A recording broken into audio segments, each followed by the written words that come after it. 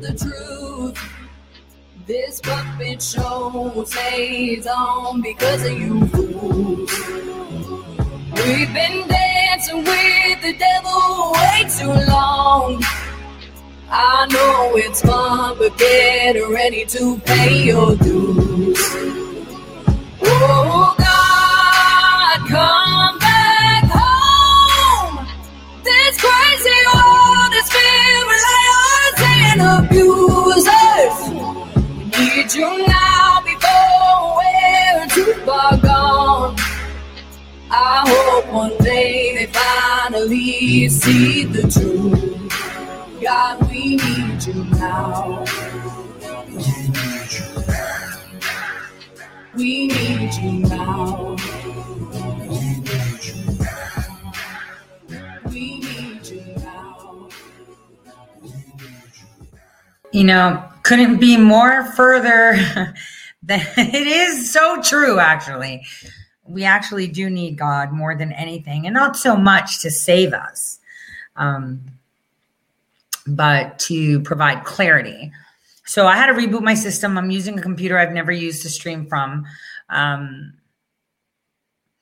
So I apologize for the delay, but it seems like my attorney was in a black hole and we had like conversations to go over with a lot of the attorneys. And I was just wound up.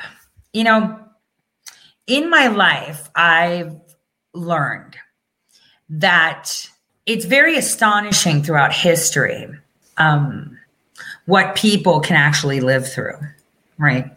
It's a lot. You know, like the tsunami that hit, you know, the islands out in the east. They were all devastated, but then they were suddenly cheery afterwards. And if you think about it, human beings can do impossible things, especially when the odds are in their favor. The odds are not in their favor. So Edward Hirsch had said, it's possible. You might be the first, and I'm not saying it's impossible, but the odds are very much against you. Now, this is something that he said in one of his poems, and I want to encourage anyone out there that may feel the need to hear this, is that you don't do things because you're going to win. You know, it's like me running a race against someone with no legs. I'm going to win. It's like me. I'm not going to say it because then it's going to give away stuff. It's very important to fight when all the odds are against you, because that is indeed what makes humankind so amazing. I want to say so much and I can't because there's things happening and I can't say them. I want to. I want to let you guys know, but I can't. I really can't. So I have observed a lot of the chats that are around, and it seems that a lot of you are still doing the same ass shit that has us in the position we are now. You're too busy looking at who's in charge and how important someone is rather than getting to work. You're going through rabbit holes. Oh, don't follow them, follow me. Oh, this guy's a shill and he's bad. That one is too. Nobody gives a fuck. Just get to work. Why is it that so many people are so obsessed with who's who and, oh, they have interactions with this person and that person? Why is it that everyone's so involved with bullshit and stirring pots and talking shit and spilling stupid tea when in the end, you're not going to have fucking shit to do? It's like, I'm looking at this stuff and I'm like, what the hell is going on? You know, I had a conversation with one of the admins in your state groups, Florida group, Pam. And, you know, she bought us dinner. I wanted to take the receipt and give it to a friend of mine that's been aching to take me to dinner. But she bought it, and I just finished the rest of it actually this afternoon because I ordered way more than I could eat. But I ate some for breakfast, lunch, and dinner. Anyway, you know, what you guys don't realize is on Telegram, there's two types of people organizing. People that want your data.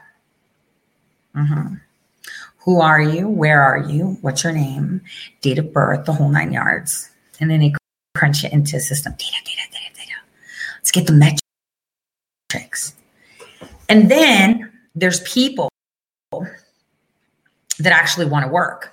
They have their own groups. It's their own state. They're in charge. Thank you, Tonal Grace. They're in charge. They look around their community, what there is to do, and how they can assist. In Ohio, for example, I'm better at this, so listen to me. And it's like nobody's in charge. We're all in charge. In the state rooms, everyone's in charge. It's not about you. It's not about your vision. It's not about what you think. You are not important. It's what we, the collective, think. Even in Ohio, I don't say what goes. No. Everybody has a say. Everybody has a discussion. Everybody's part of the same community. It's not what this guy wants and that guy wants. Think about it. Remember when right? When they created and replicated the groups that have spun off from Tory Says, what did they do? They didn't do any calls for action. They wanted your name and stuff so you can go and protest. Other than that, they were just shit talking other people, which is counterproductive. You do something that I can't talk about today. But I want you guys to keep in mind that this is the way your states are and your communities are. You have some loser that thinks that they're more important than others. And then their ideas are better, and you should listen to them. Kind of sounds like the people that are selected right now in office. And it doesn't matter what the community wants or if it works. They'll just convince you that their way is the only way, and that is what you must do. Aside from that, I'm seeing anything. How are you helping the situation? Oh, well, I'm just pointing stuff out so people know. And how does this help? Are the people doing anything those people are saying? No. So why are you giving any shits? Why are you allocating your bandwidth to that drama? That is key. Because there's a lot of stuff that people can be doing. I know a lot of groups are doing. There's a lawsuit filed against the CIA. I want you guys to see this. Damn, I wish I could talk. Here we go. Okay.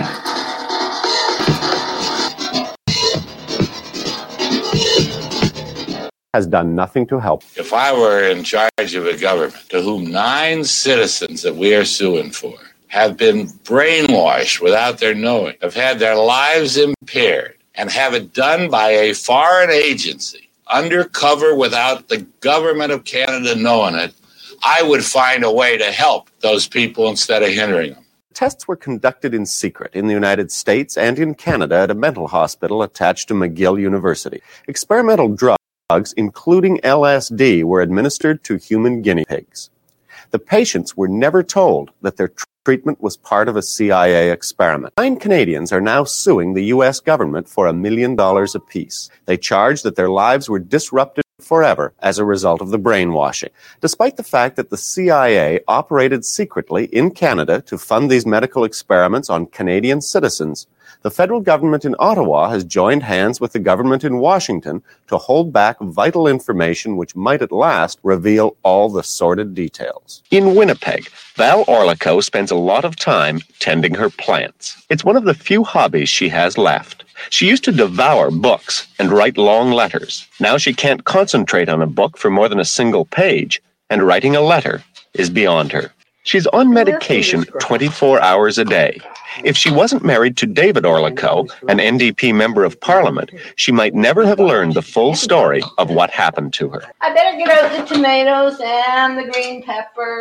In 1956, suffering from depression after childbirth, Mrs. Orlikow was referred by her Winnipeg doctor to a top psychiatrist in Montreal. Unknowingly, she was about to become part of a cruel CIA experiment, codenamed MK Ultra. In Langley, Virginia, outside of Washington, stands the headquarters of the Central Intelligence Agency, protected by walls of secrecy as high as the tree. Stored inside computers like this one is what's left of the CIA files on the MK Ultra project. Convinced the Soviets and Chinese had perfected brainwashing during the Korean War, the agency sought to perfect its own techniques, both to protect its agents and to use as a weapon. Who did you meet with in the safe house? The CIA man overseeing the project was John Gittinger. There was continued pressure put upon anybody within the agency in connection with trying to explain or understand brainwashing. So we were charged with rather an elaborate attempt to try to find out chemical, psychological, any kind of means that people could use to influence the behavior of the people. In Montreal, on the side of the mountain overlooking the city, stands an ancestral home bearing a name worthy of an Edgar Allan Poe horror tale, Ravenscraig. Donated to McGill, Ravenscraig became the Allen Memorial Institute for the Treatment of Mental Illness.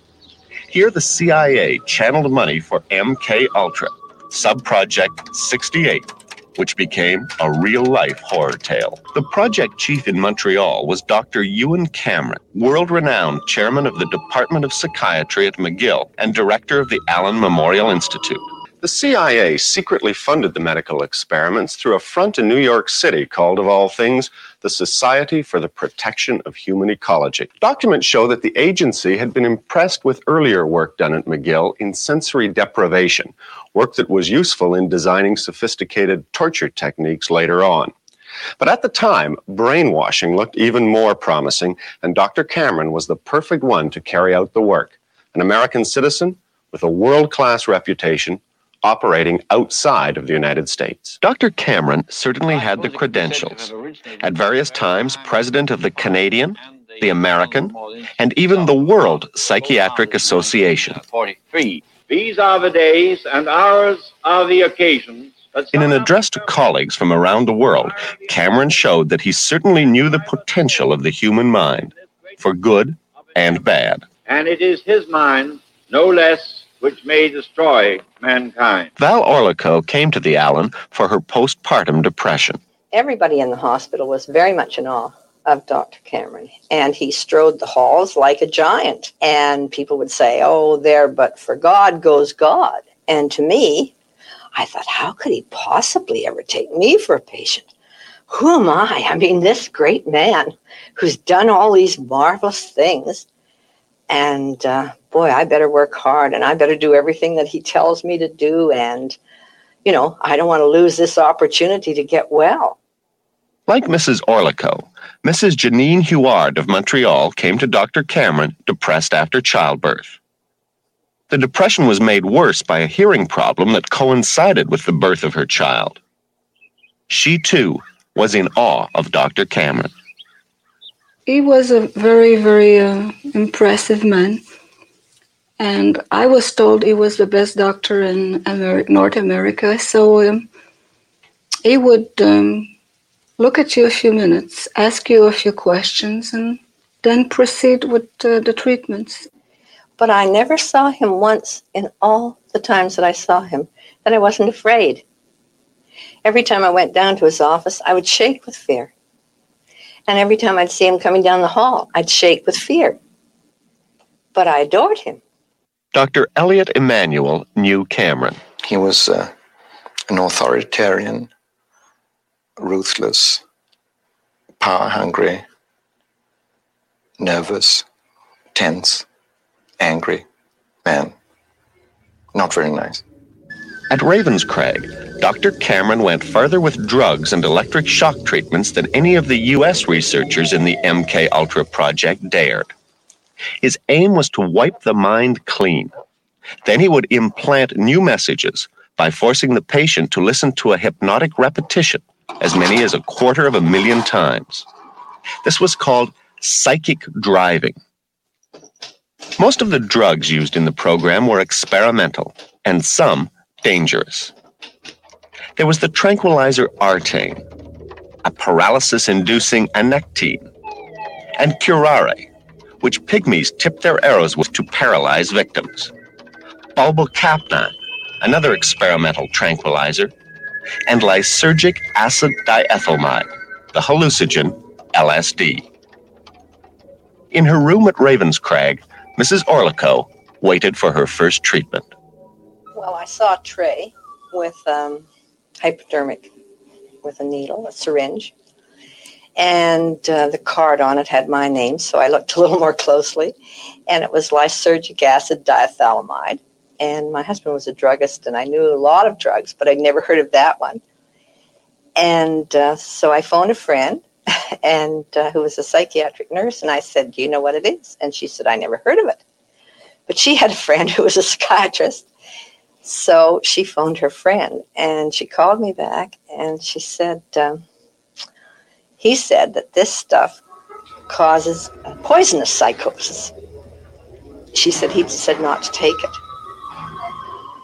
Well, I thought, he's a very Freudian psychiatrist and doesn't believe in any medication of any kind. And after all, here's Dr. Cameron. I mean, he's the big doctor, and he's known all over the world, and he wouldn't do anything that would harm me, etc. And so I took the injection, but I didn't like it. And it really did create a poisonous psychosis. LSD, with all its frightening mental images, was scarcely known at the time. But the CIA secretly brought some in from Switzerland, where it had just been developed. The room became very distorted, and I thought my bones were all melting, and I just wanted to scream that I wanted to get out of there. And I saw the squirrels outside, and I thought, they're not the squirrels, I'm the squirrel. I'm in this cage, and I can't get out. And I started to throw myself from side to side in the room. And I couldn't write. They had given me a pencil and paper and asked me to write down, but I couldn't write. I couldn't do anything. I couldn't focus. I don't know. It was like some kind of funny hell I'd fallen into, and I couldn't get out. And I don't know how long that went on. It was just a terrible nightmare. And I just felt that my life was threatened. I could never go back to what I'd been. Robert Logie of Vancouver was 18 when he came to the Allen complaining of trembling and severe leg pains, diagnosed as psychosomatic. Like Mrs. Orlikow and Mrs. Huard, he had no inkling he was to be part of a CIA experiment. The LSD was very horrifying, and they gave it to me for about 12 or 15 times. One minute I would see the doctor there, the next minute I wouldn't see him there, and they were asking me all kinds of questions, and I remember them telling me that I was getting smaller and smaller, and I really felt myself getting smaller. And they were bringing me back in time, way back, At one point I almost felt like I was just about to be born, really, that far back in memory, and they were really, really probing, asking all kinds of questions, and I felt I didn't have any control. I had to answer. I didn't feel I had any control. I was completely, like they had complete control over me. Mrs. Huard, like the others, was forced to pay for the so-called treatment, massive electric shocks, and all the drugs. They would give me as much as 40 pills a day, and I would ask the nurse, "What is that?" They would say it's a new drug, and they only name it by a number. What did all those drugs do to you? How did they make you Well, feel? I was very, very strong, well-powered. So these drugs kind of desensitized me. They would lower my reactions. They would lower my resistance. As well as the experimental drugs and massive electric shock treatments, Mrs. Huard was subjected to psychic driving. Hypnotic-like messages were repeated over and over to a sleeping patient, sometimes for as long as 16 hours in a row. They were a key part of the mind control experiment. This is how Mrs. Huard remembers one of the messages. Why are you running away from your responsibilities, Janine? Why, Janine? Why? Janine, why are you running Why are you running away from your responsibilities? Why are you running away from your responsibilities, Janine? Why are you running away from your responsibilities? Why? Why are you running away? I would try very strongly not to let my mind be capturing all the messages, but they would lower my resistance so much with the heavy drugs, but I couldn't do otherwise than listen. Did you ever ask them how any of this was making you better? No, I didn't ask questions. I was just say, I don't want to go through it again. And I would cry. I didn't want it to, I knew it. Way down in my heart, I knew it wasn't good.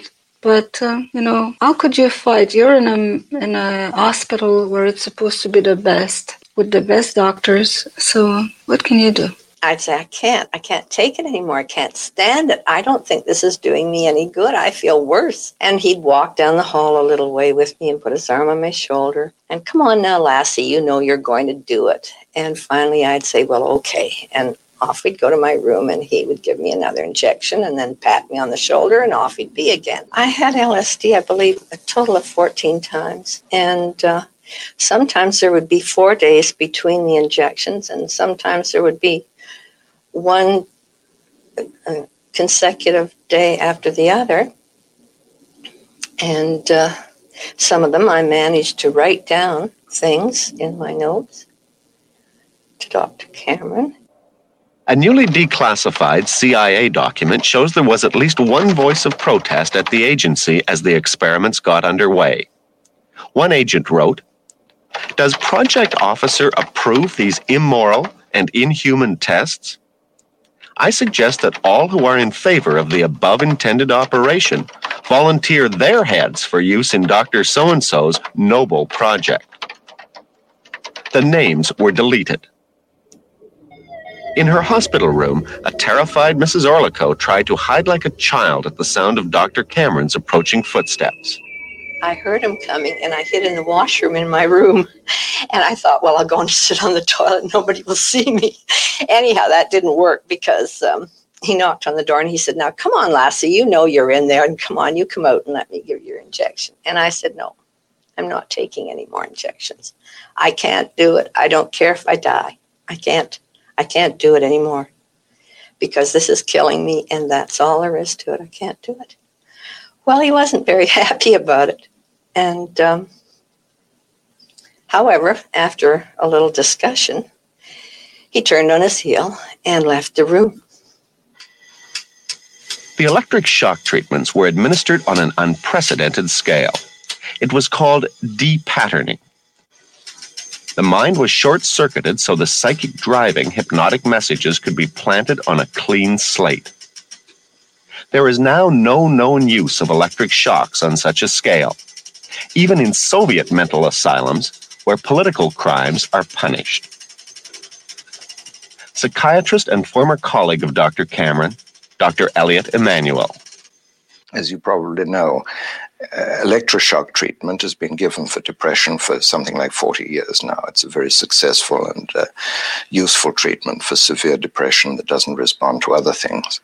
But de-patterning is a use of electroshock treatment in a totally different way, in which instead of giving the shocks, say, 2 or 3 times a week, they're given 2 or 3 times a day for 3 or 4 weeks, reducing the patient to a sort of animal, vegetable state, from which it's hoped that they would recover in a more healthy state of mind. It didn't work.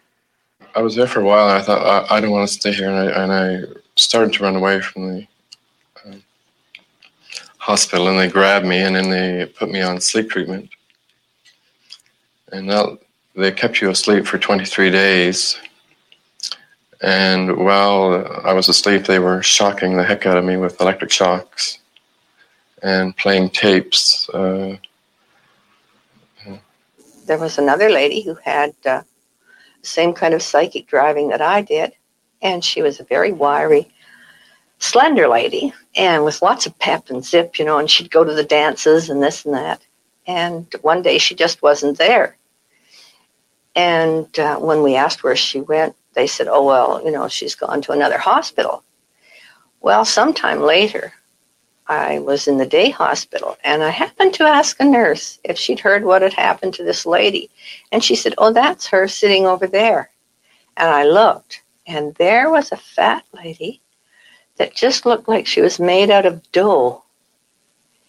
She didn't know me. She didn't know herself. She didn't know anybody. She was gone. Now that's a death. Did you ever try and get away from there? Did you ever say, I'm just not going back? I tried. I was home for the weekend. And I had a pass for the weekend. That's how they call it. So when I was there, I said, I'm not going back there. So I telephoned, or somebody else in the house telephoned, and they said, if you're not coming back, we're sending the police after you. So I remember being so upset. I was crying. I didn't want to go in. And it was really like a concentration camp. There was a gentleman who jumped off the roof of the Allen.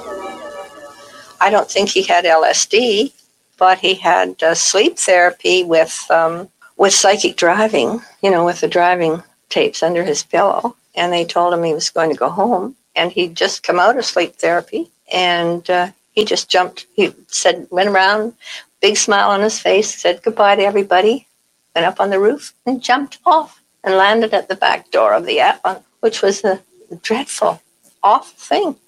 I don't think he was more than 30. And he was just gone. And there was this big washed area at the back door. Nobody would go in and out of that back door for a long time. So why am I showing you this? I want you guys to pay attention. I'm looking at your chats, and it's important for you to see that this was done on people against their will. But did they have a will if it was broken? And it would be repetitive messages making them feel trapped and claiming authority when they didn't have any.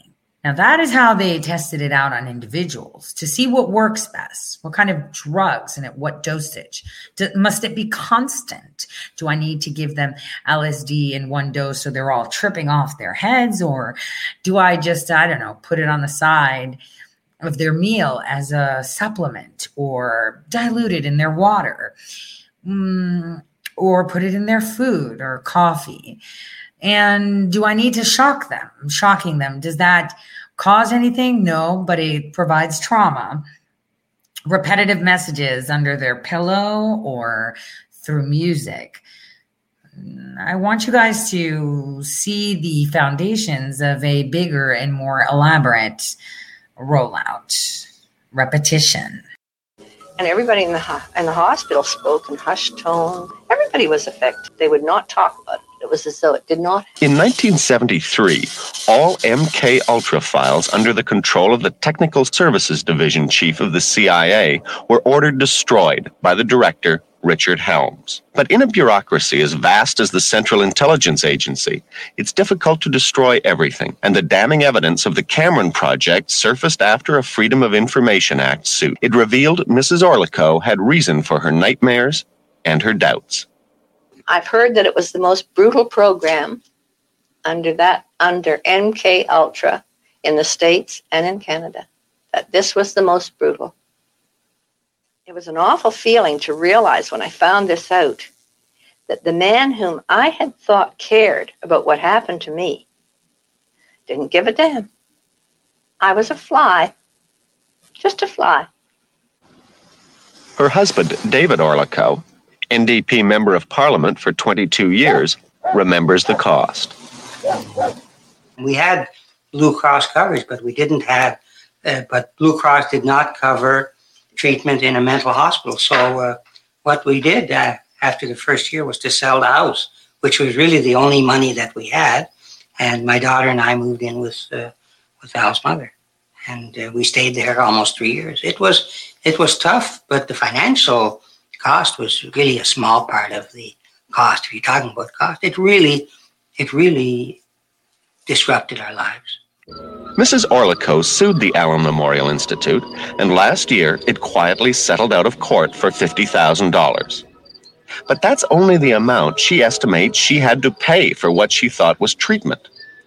Apart from giving Mrs. Orlico her money back, the Allen has done nothing to compensate Cameron's other victims.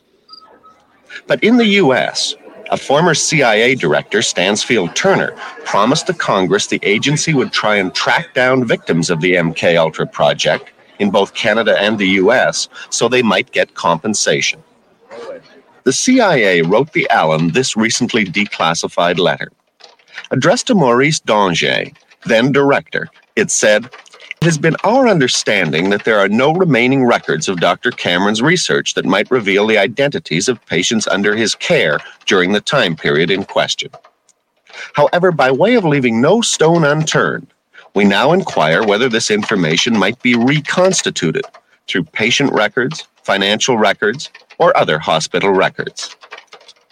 Sincerely yours, Daniel B. Silver, General Counsel, CIA." So even the CIA made some effort to find the victims, but little help from Montreal. There is no record of the Allen ever attempting a search of all its medical records, although Cameron's successor admits it would be easy enough to do. CIA documents show that 53 people in Montreal were subjected to the MKUltra experiments, but only 9 of those have been positively identified. Apart from Orlico, Huard, and Logie, there were 3 Montreal housewives, one of whom is now institutionalized. There's a Montreal businessman who never really got his life together again after the experiments, and another man who's been destitute for most of the time since. Ironically enough, one of the victims is now a psychiatrist practicing in Eastern Ontario. She obviously functions well enough, but after the experiments, 10 years of her memory was wiped right out. The McGill project was abruptly terminated in 1964, and so Dr. Cameron returned to the United States. 3 years later, he died suddenly of a heart attack. Subsequent evaluation of Cameron's work in Montreal by his successor showed that the intensive shock therapy was not only medically useless, but potentially dangerous. Cameron, though, never revealed how much he knew about the CIA sponsorship of his work. Robert Logie was later given cortisone treatment for the pains in his leg that brought him to the Allen in the first place.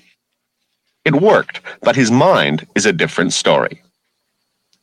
He now has joined with Mrs. Orlico, Madame Huard, and 6 other Canadians in a massive lawsuit against the United States government. They contend that they sought treatment and instead were made unwitting victims of CIA experiments. The 9 Canadians are seeking $1 million apiece in damages from the U.S. government. The CIA intimidates many American law firms, but this case is being fought by a lawyer who defended Lillian Hellman and Arthur Miller during the McCarthy witch hunts for communists.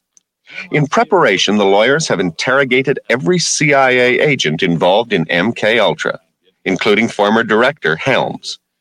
With the trial expected to start soon, Joseph Raw sums up the case with his junior partner, James Turner. What we get out of Gittinger?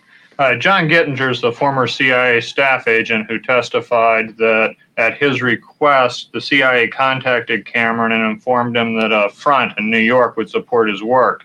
As a result of that, Cameron received CIA funds to finance the LSD and brainwashing experiment. In other words, Cameron, all he did was what the CIA was in effect asking him to do. Yeah. And what he said he was going to do, and he did it. And then they paid him money for it. And then what about Gottlieb? Now, we got a lot of stuff out of Gottlieb. Here's one of his depositions. We got him. I take it. He said, "I'm going to wash my hands of this. I'm approve the project, but I don't have to take care of the Canadian citizens who are going to be affected." Is that fair? That's fair. He admitted that they took no steps whatsoever to guarantee that people wouldn't be injured if it could be avoided, or to make sure that people even knew that they were participating in an experiment. Well, this guy Gottlieb's got quite a record, doesn't he, on negligent action ahead of time? I mean, before this ever...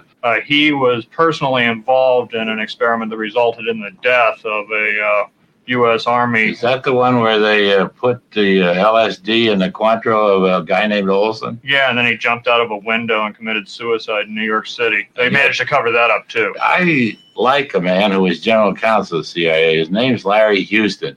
And at that time, he said this was culpable negligence. He was a general counsel.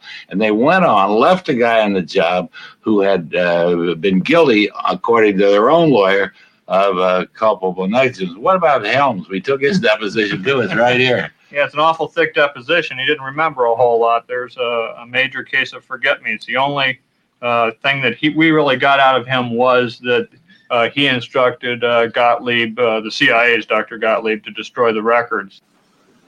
When the story broke about the covert CIA activities on Canadian soil, the United States sent a formal apology to the Trudeau government. But External Affairs Minister Alan McEachin has refused to release that document to Mrs. Orlikow and the others in the lawsuit. This declassified State Department letter shows why. Addressed to the Canadian Embassy, it reads, "This is with reference to your request for the views of the U.S. intelligence community concerning possible release by the Canadian government of certain documents relating to the Orlikow matter. Your request was given careful review, on the basis of which it has been requested that the Canadian government withhold from public disclosure the documents in question."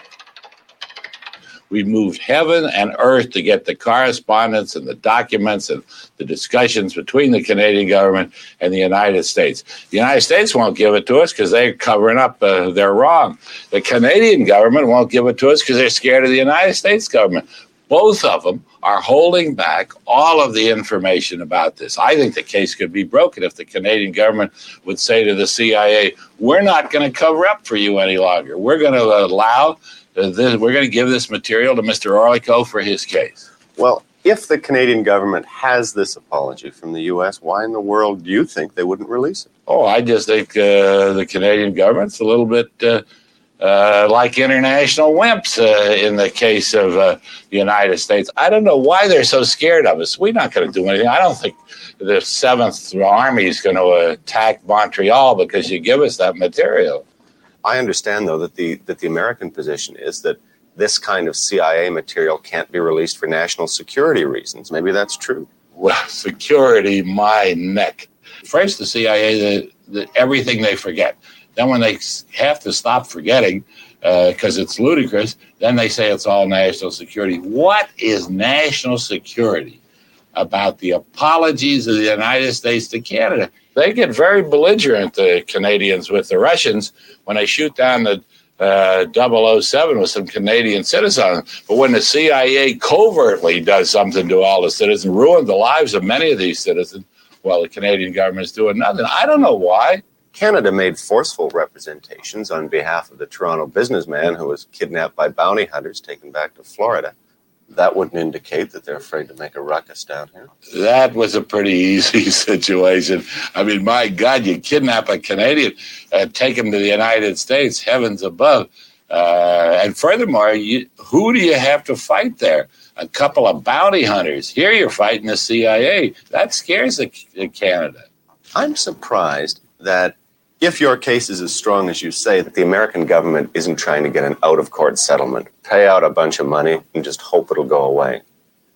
When the CIA went into this brainwashing stuff, what they call the MK Ultra program, when they went into that, they injured lots more people than the 9 we are suing for. They injured a great many other people. Here in the United States? Here in the United States. They may feel that they've got so many skeletons in their closet that settling with us, even though we're clearly right and they would like it to go away, would hurt them as a precedent. I can't think of any other reason that they're being so really rough on us. I think there is a duty on the government to release, in a matter such as this, all of the information it has. Alan Lawrence is the conservative justice critic in the Commons. There's been government complicity or government negligence so be it. It's far better to make a full disclosure and a full confession of your sins in a matter such as this. It's always a difficult thing for anybody to sue a government or sue an agency of a government. And if you don't have the cooperation of your own government in doing it, you have a few strikes against you right off the bat. If the process was reversed, if it was some sort of a secretive Canadian operation taking place in the United States, I'm sure all hell would break loose down there as far as beating of breasts and waving of flags and whatnot. If the material came from the States, perhaps they're bound by, if not law, good manners to not turn it over if the source of the information doesn't want it turned over. I don't know about manners. I don't know about international manners very much. But I know this. If I were in charge of a government to whom 9 citizens that we are suing for have been brainwashed without their knowing, have had their lives impaired, and have it done by a foreign agency, undercover without the government of Canada knowing it, I would find a way to help those people instead of hindering them. We tried to ask External Affairs Minister McEachen why the Government of Canada is not helping these Canadian citizens who are victimized by agents of another country. But for more than 2 months, Mr. McEachen has been unavailable to discuss the matter. What do you want to tell Mr. McEachen, for example, about what happened to you? How you feel about it now? I would tell him to try what we've been through and see what he would have to say after. Because only when you go through such an experience, one can say how bad it can be and how painful. I'd say, come on, get off your horse and help us. We need some help from our government. We are innocent victims of something that happened that should never have been. And you can't make it. You can't put us back where we were. But at least do something to help us now. Do something to stand up and say this can't happen in Canada. What can you possibly get for your clients out of this case? You can't get their health back. That's not possible. And they're older people, and some of them may die during this stonewalling by the CIA. And some of them may get worse. One of them, at least, is in an institution now. I mean, the thing is very much needing of speed by the to get recommended. You can get some money. That's all you can get. That's all you can get when a doctor misoperates on you. You don't get your health back. There's no way we can get their health back. But what we can get them is some funds to help ameliorate their old age with the damage that's been done to them by this lousy performance that occurred through the CIA by Dr. Cameron mistreating them and hurting them. One thing which triggered Mrs. Huard's initial depression was growing deafness in one ear. That was later corrected with minor surgery.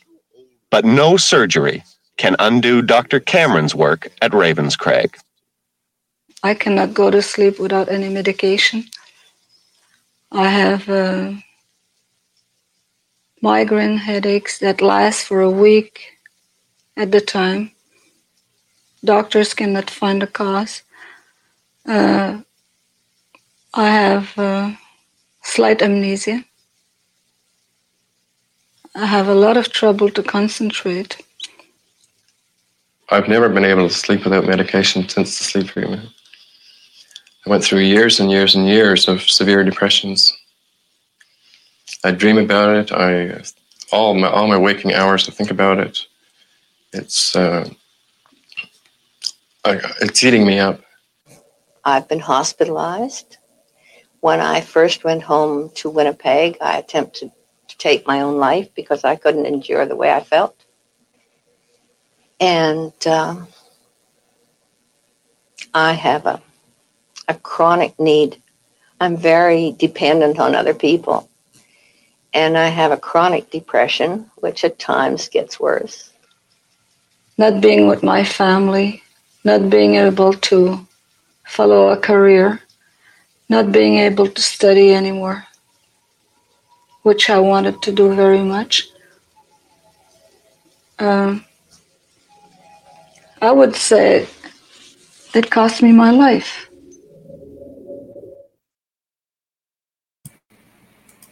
Wow. So that's interesting. Our government went to other countries and conducted the experiments.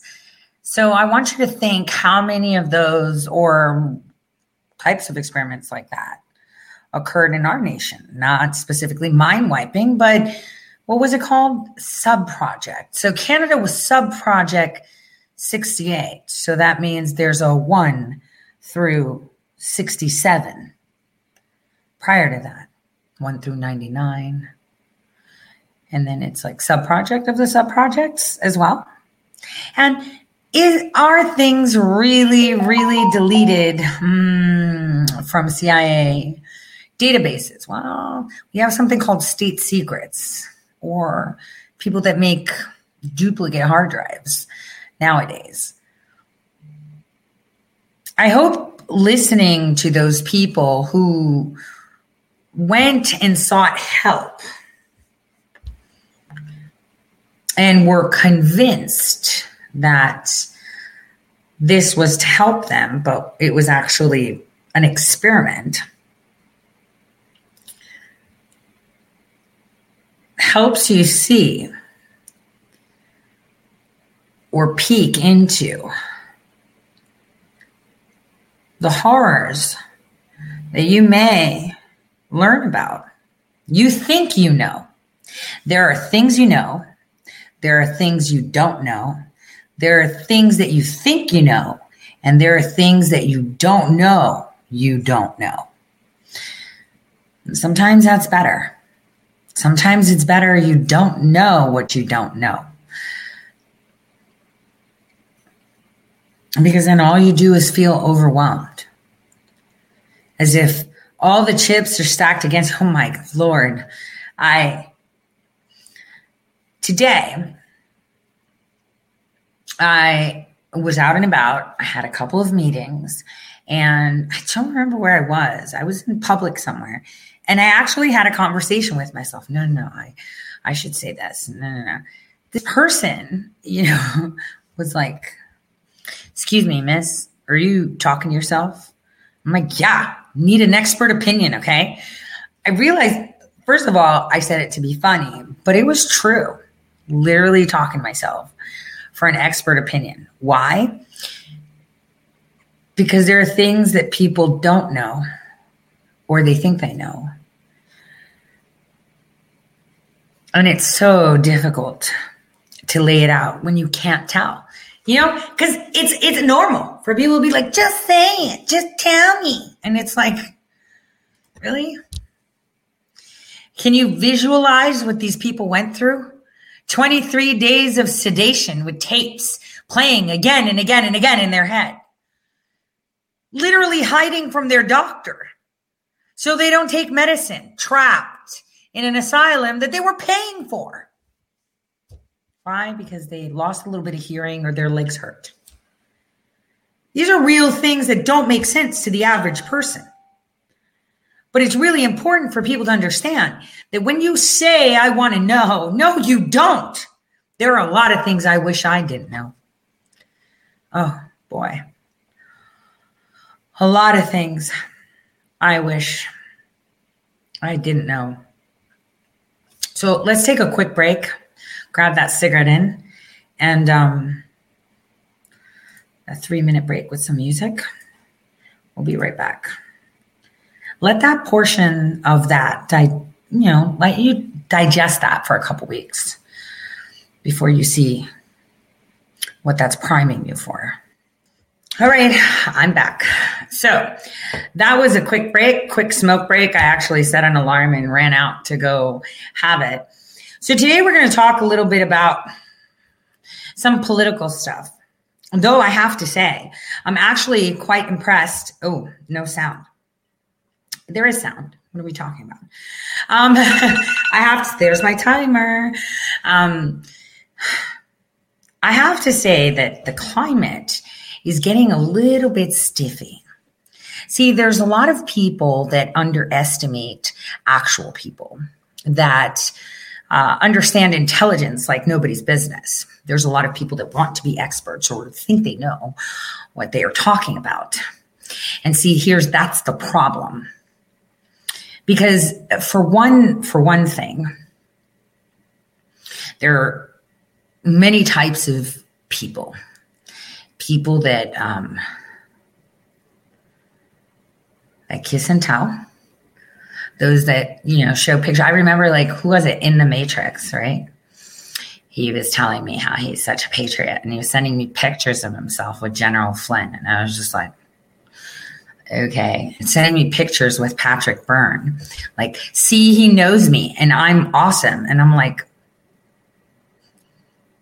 nobody knows who I hang out with unless I want them to. And nobody knows. By the time people figure out who the hell I am and what role I have in anything, they'll be too busy eating crows. Oh, I didn't know. You get those responses. Well, how was I supposed to know? Well, that's the point. See, you're not supposed to know who anybody is. I don't know who you are. I don't know who you are, what role you play, or what you do. But what I can tell you is if you don't definitely know something, you should sit quiet and listen to all sides. This is what smart people do. They kind of just take a look. Really want to talk and they can't. Right now, our nation has the media pretending that they're on our side and then pretending that they're not on our side and actually not being on our side and pushing whatever narrative they want. Yet in between, if you read and listen to all outlets, I don't listen to that channel because they tell you the truth in little bits that you take it from that, and that, and that, and that, and the truth comes out. I have said that the intelligence in general, is not about finding out who the spy is or who is doing what. It's how they're doing it. And see, the people, unfortunately, the people of the United States really think that important people have a sash or a crown or something, and they think they know, that they know better. I've said this before, that in 2022, in the year of 2022, we will start to destroy the damn political arms, the DNC and the GOP. Now, when do we actually start to push this? Well, when the time is right. You're not going to fight something when you don't have anything to replace it with. And many of you will say, well, we have a lot of patriots. No, you don't. You have a lot of people that think they're patriots. You have a lot of people that think they know what they're talking about. We have people that are saying that they're going to reform parties. You can't reform something that was never there for you. It's a facade. Every single one of them is a fucking facade. It's a freaking show. And if you can't see it, that's your problem. I have put myself out there knowing full well just how much I would get hit. And that's because I do have faith in humanity. I have I have filed there was that one, but it didn't really count. So 3 times and failed. Did I stop? Fuck no. Because it's going to happen one way or another. And every single time I get another piece of the puzzle. And every single time I come back. It's like boxers, man. They get hit once. They don't fall down and say, oh, fuck it, I got to punch. They get hit twice. They don't sit on their ass. They even get almost knocked out. You don't sit on your ass and say, well, oh, well. You get up, you regroup, and you learn, and you come back, and you come again, and then you come again, and then you come again. And you know what? That is why the United States became the United States, or the idea of the United States. But there's a lot of people that have lost the plot. They have gone to extremism, right? Because extremism gives you a villain, so you can target that. So that could be Black people, white people, Jews, they're the problem. It's not you. It's not the methods. It's not the whole collective. It's them. See, that's how Hitler won his people over, right? And then they either obeyed his orders or they committed suicide. And that's the way it is. Then there's other people that give up real quick. Well, there's no point. It's overwhelming. Let me tell you what's overwhelming, okay? Let me tell you what's overwhelming. I'm sitting with peace of mind while I have other shit to do. I have thousands of messages of people that need me to reach out. And I'm like, so how do I do this? How do I do all of this myself? Because obviously everyone thinks they're smarter and they have better knowledge to do things.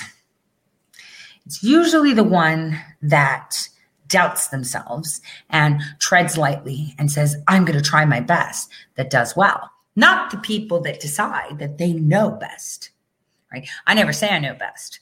I try everything I can with the knowledge that I have, and it's pretty big. Because you can't catch me off my feet. You have me debate anyone on any topic, I got something to say.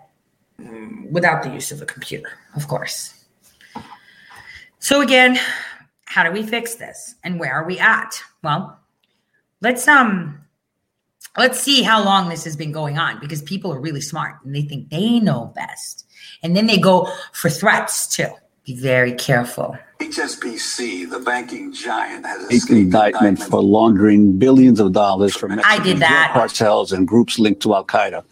The bank reportedly supplied $1 billion to a firm whose founder had ties to Al-Qaeda and shipped billions in cash from Mexico to the United States, despite warnings the money was coming from drug cartels. Earlier this year, in a Senate investigation, concluded that HSBC provided a, quote, gateway for terrorists to gain access to U.S. dollars and the U.S. financial system. Despite evidence of wrongdoing, the Justice Department has allowed the bank to avoid prosecution and pay a $1.9 billion fine. No top HSBC officials will face charges. While it's reportedly the largest penalty ever paid by a bank, the deal has come under wide criticism. Officials reportedly agreed to seek the fine over concerns that criminal charges would have hurt the global financial system. Loretta Lynch is U.S. Attorney for the Eastern District of New York.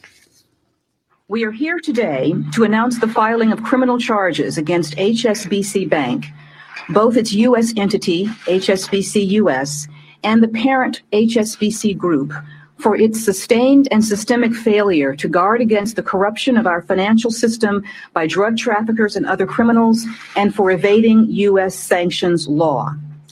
HSBC, as you know, is one of the largest financial institutions in the world, with affiliates and personnel spanning the globe. Yet during the relevant time periods, they failed to comply with the legal requirements incumbent on all U.S. financial institutions to have in place compliance mechanisms and safeguards to guard against being used for money laundering. HSBC has admitted its guilt to the 4-count information filed today, which sets forth 2 violations of the Bank Secrecy Act, a violation of the International Emergency Economic Powers Act, or IEPA, and a violation of the Trading with the Enemy Act. As part of its resolution of these charges, HSBC has agreed to forfeit $1.256 billion, the largest forfeiture amount ever by a financial institution for a compliance failure. That was U.S. Attorney Loretta Lynch. Meanwhile, HSBC Group Chief Executive Stuart Gulliver said in a statement, quote, "We accept responsibility for our past mistakes. We've said we're profoundly sorry for them." He added the bank had, quote, "taken extensive and concerted steps to put in place the highest standards for the future." News of HSBC's fine comes as 3 low-level traders were arrested in London as part of an international investigation into 16 international banks accused of rigging a key global interest rate used in contracts worth trillions of dollars. The London Interbank Offered Rate, known as LIBOR, is the average interest rate at which banks can borrow from each other. Some analysts say it defines the cost of money. The benchmark rate sets the borrowing cost of everything from mortgages to student loans to credit card accounts. Well, for more on the latest bank scandals, we're joined by Matt Taibbi, contributing editor for Rolling Stone magazine, His latest book is Griftopia, a story of bankers, politicians, and the most audacious power grab in American history. Now, how did Forbes put it, Matt?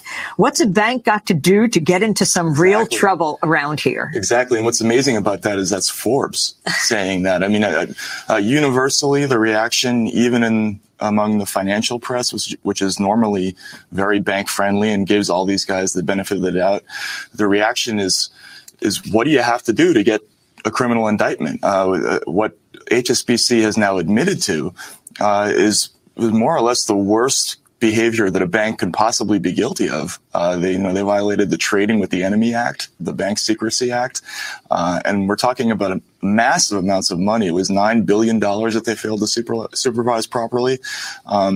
These crimes were so obvious that apparently the cartels in Mexico specifically designed boxes to put cash in so that they would fit through the windows of HSBC teller windows.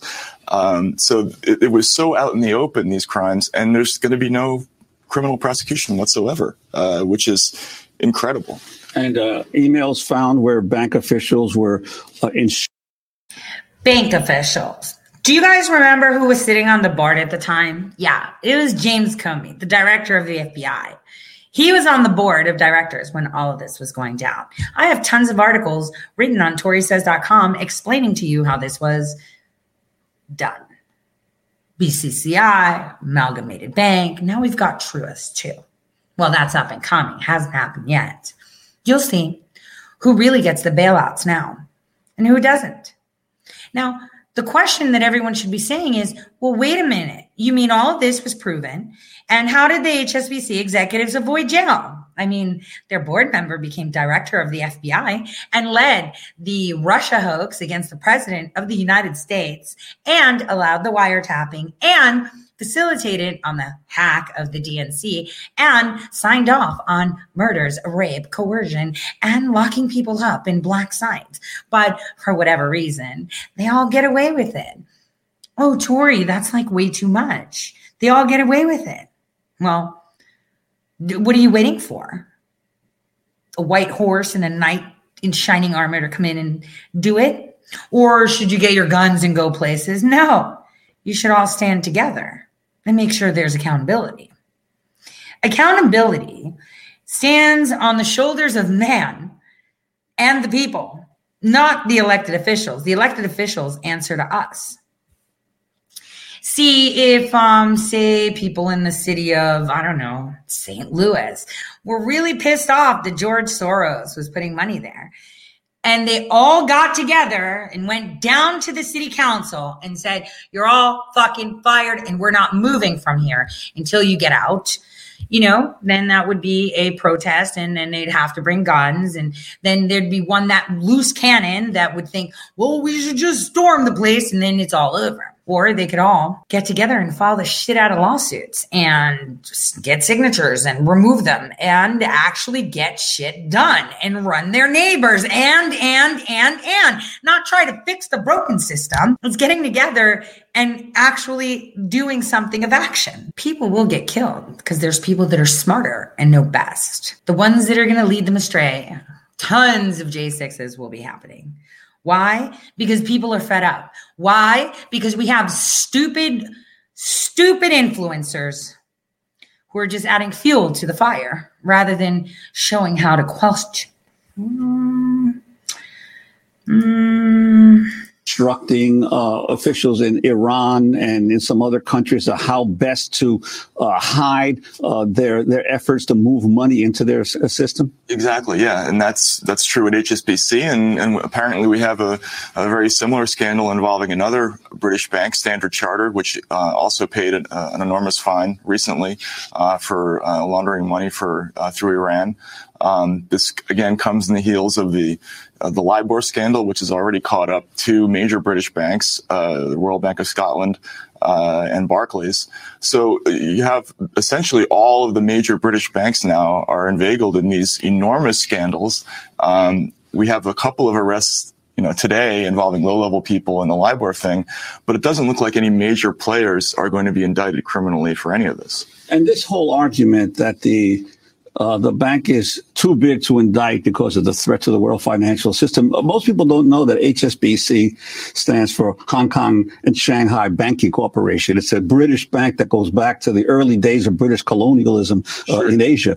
Is it too big for to be indicted? The amazing thing about that rationale is that it's exactly the opposite of the truth. What the message that this sends to everybody when banks commit crimes and nobody is punished for it is that you can do it again. If there's no criminal penalty for committing even the most obvious kinds of crimes, that tells everybody, investors all over the world, that the banking system is inherently unsafe.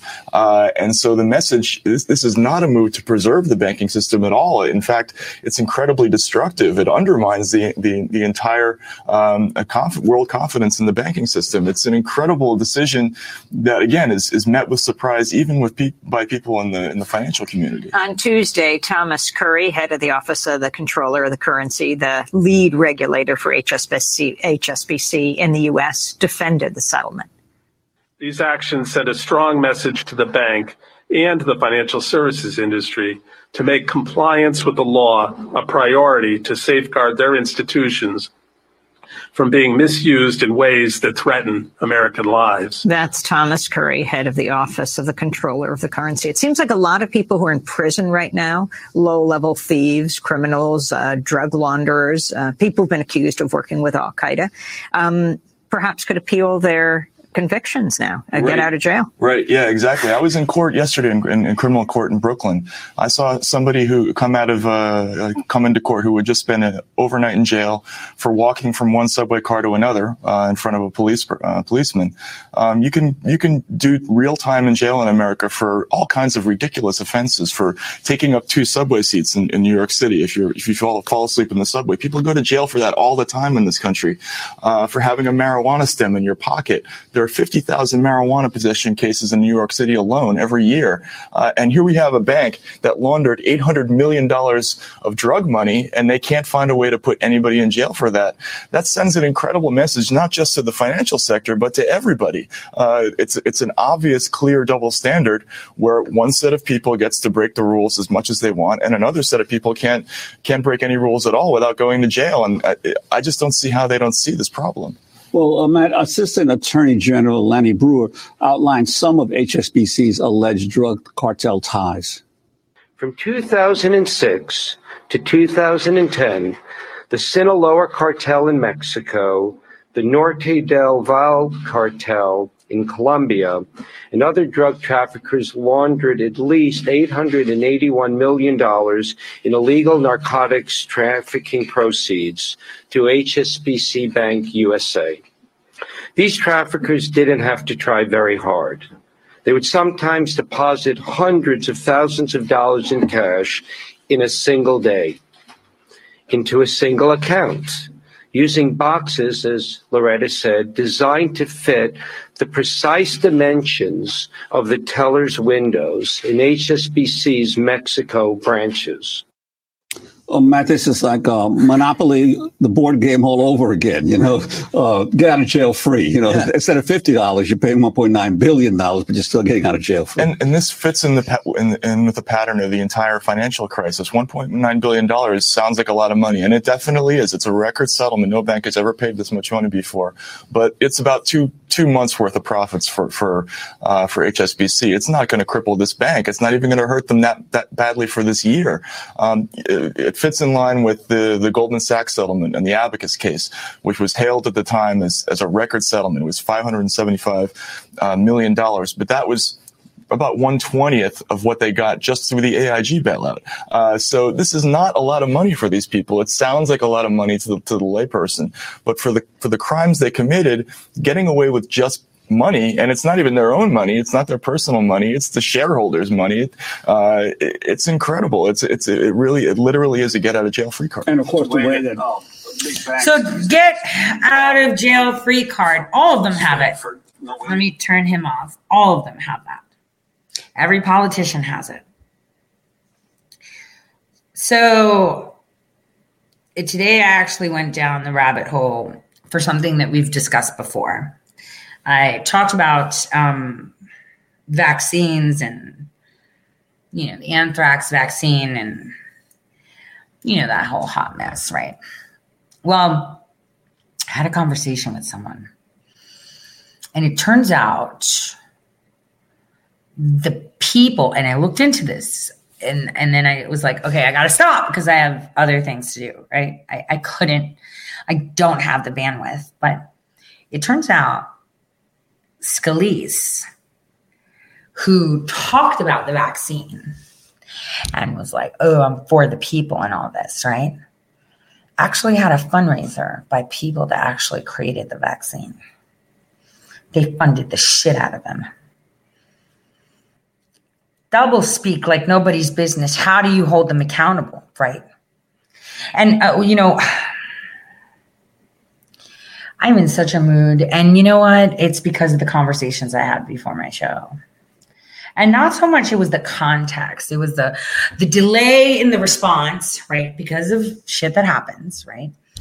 But also is to the question that one had was, well, why does it have to go that way? Maybe we're missing something. And I'm like, don't you get it? It's the most unorthodox way that gets the job done. When you hit them head on, like this HSBC thing, where you have all of these people, you caught them red fucking handed, right? Nobody got in trouble. Pfizer filed for bankruptcy. Everyone's like, oh, look at that. We were right. It's like, fuck you. There's Pfizer 1, Pfizer 2, Pfizer 3, Pfizer 4, Pfizer. They just bankrupt one of those. They're still in business. They still have money, right? When you fight them head on, you fail. Our elections are stolen. You fight them head on, you fail. Our this is stolen. You fight them head on, you fail. You never go for the head. You go for the peripheries. And you always have to come in sideways. You can't come head on. You come on head on. Well, they have a bigger head. They have a bigger mouth. They control people's minds with the media, the music, perception. I mean, you see it even within the conservative movement. The lefties don't fight like this. They don't have some loser named Rose saying shit like they know things. It's until people get sued that they shut up, or when the police knock on their door and tell them you better fucking knock that shit off. This is a crime that stops these things. But why does it have to be that way? Why does everyone have to be a baby? And the question is, why are the people still investing energy in shit that does nothing for them? That's the question. That's the question. But you know, Mr. Russell had something amazing to say before he passed. And I want to share that message with you. I want you to listen to it carefully as well. One last question. Suppose, Lord Russell, this film were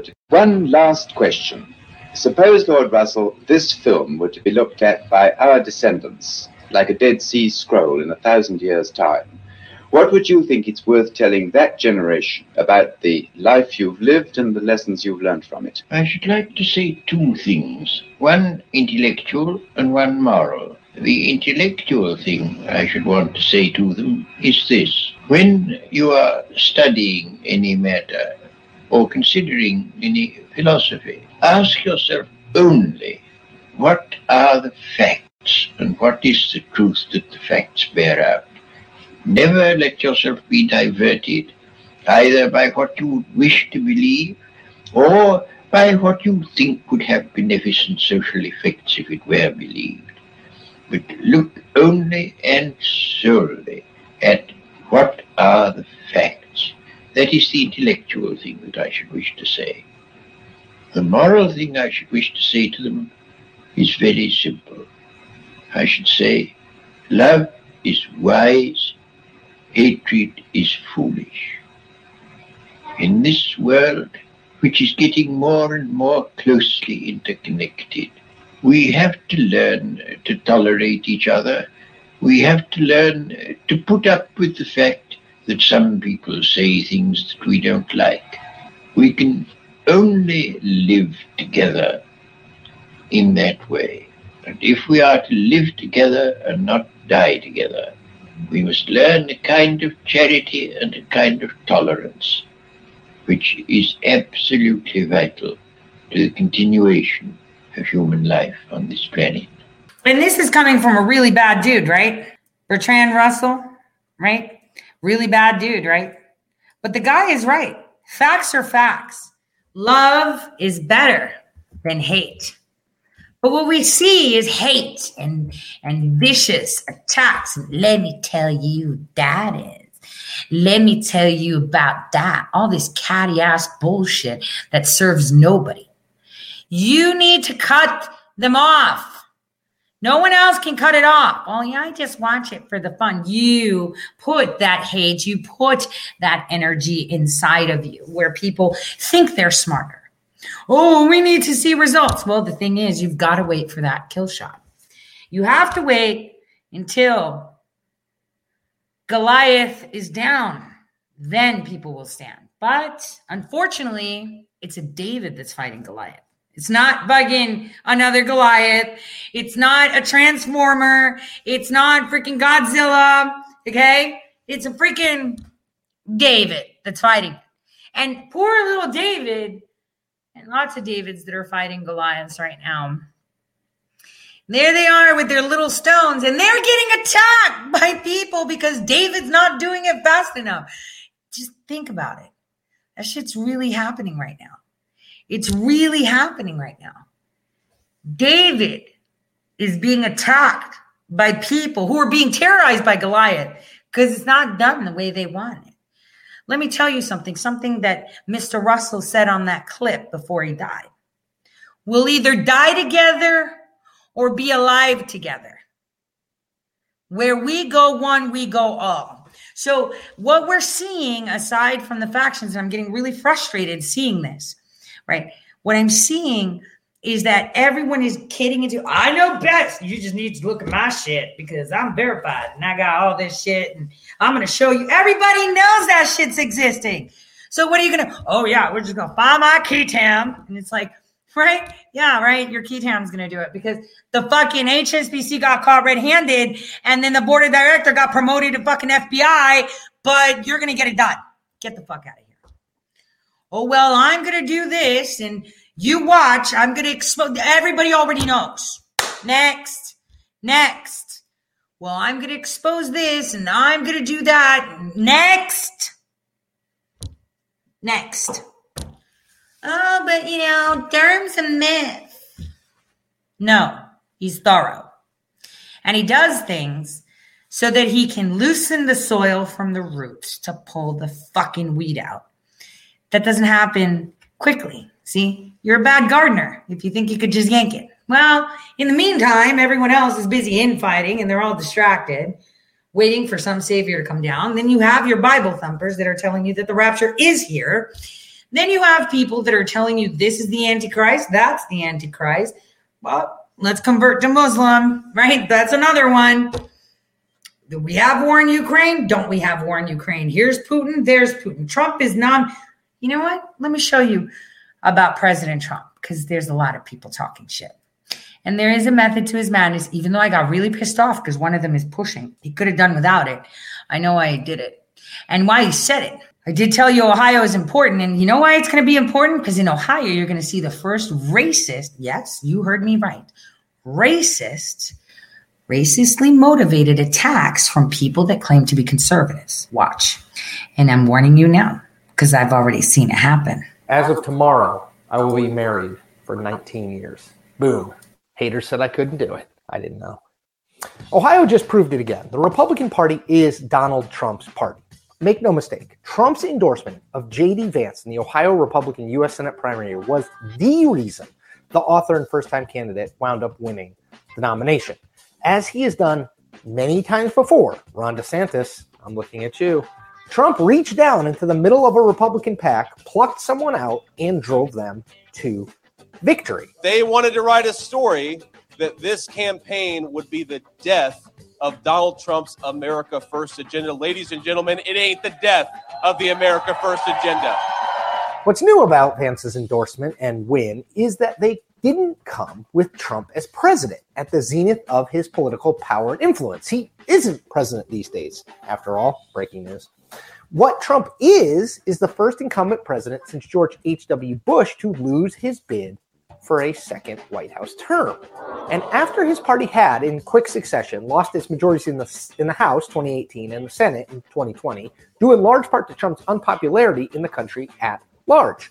All of which brings me to a line from a speech Maryland Governor Larry Hogan, a potential 2024 Republican presidential candidate in his own right, recently made at the Ronald Reagan Library out there in California. A party that lost the popular vote in 7 out of the last 8 presidential elections and that couldn't even beat Joe Biden is desperately in need of a course correction.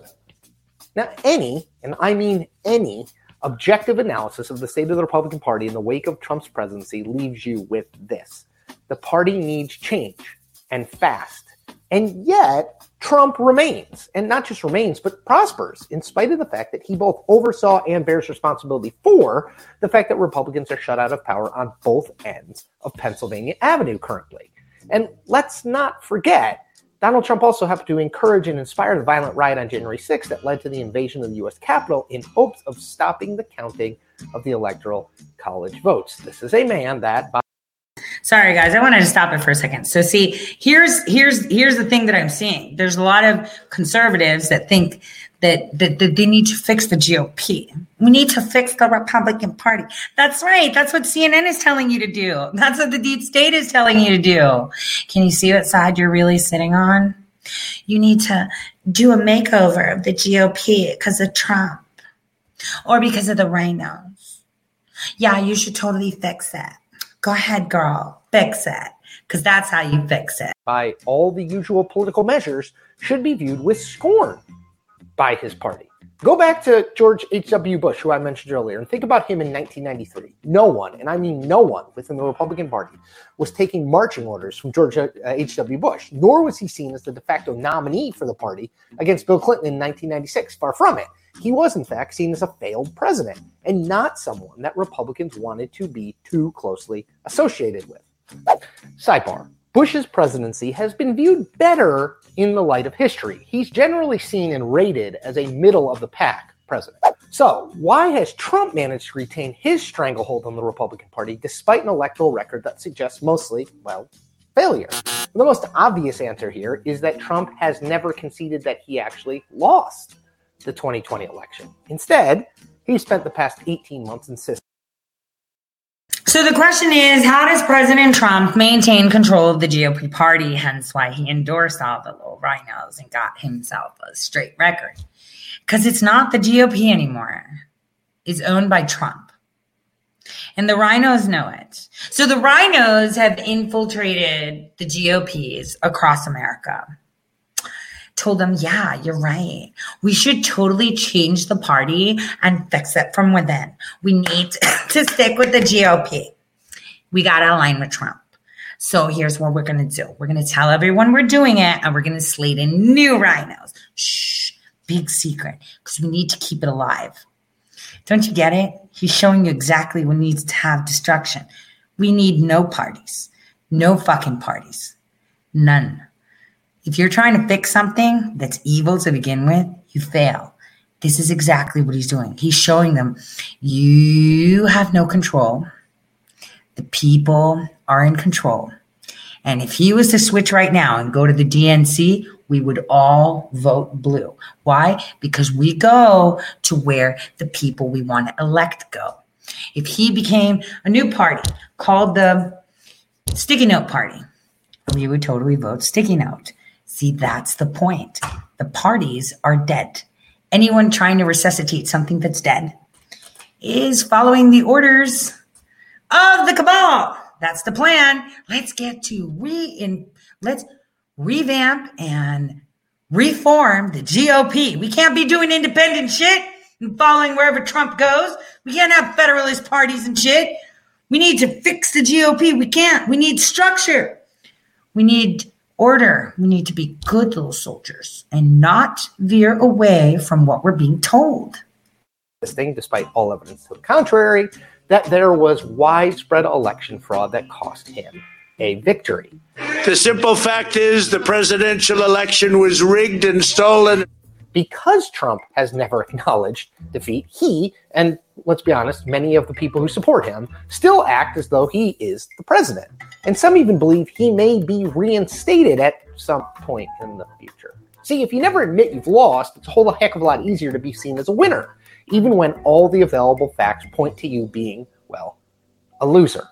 Larry Hogan's plea to change course, then, is very likely to fall on deaf ears in the Republican Party. Nothing yet has convinced the Trump base that their guy lost and that changes are needed in the party. And it's hard to see Larry Hogan as the messenger who finally gets through to them. Plus, Larry Hogan. No, Larry Hogan is just the start. You're going to have people locally in your community that are going to tell you, well, this isn't working. We need to reform the party. We don't need to be doing this. We need to go all in. I know a lot of you have been texting me out on the West Coast, texting me. Then you have your Democrats that are like, we need to reform the DNC. And they walk over to the Republicans and they're like, what do we do? And the Republicans are like, dude, we're in the same fucking boat. We can't fix this shit. And then that's where the Democrats and the Republicans go, all right, dude, then what do we do? See, that's how it works. We walk away from things that don't fix us. We walk away from things that don't suit us. We do not try to resuscitate something that was never in place to help us. Anyone telling you any different is lying to you, and they're working against the people, or they're setting you up for some event. You think J6 was something? That was nothing. Wait till you see the white supremacist, anti-Jewish, anti-this attacks. We're talking with murder. This is how they round us up because people are too fucking stupid to be patient and work together. You watch. I'm warning it now. It's not going to happen right now. But you know, that baby's coming out. It's been cooking for a while in that oven. And you know, while you think it's all about SCOTUS, well, let me show you what SCOTUS Gate really is. All their statements should be looked at very, very carefully. And I think they misled the Senate with the intention of getting their confirmation vote with the intention of overruling Roe. And so I'm very concerned that these justices have crossed a line that no one believed would be crossed. Senator Kirsten Gillibrand there saying several Supreme Court justices misled the Senate about their stances on Roe versus Wade after saying this at their confirmation hearings. Is Roe a super precedent?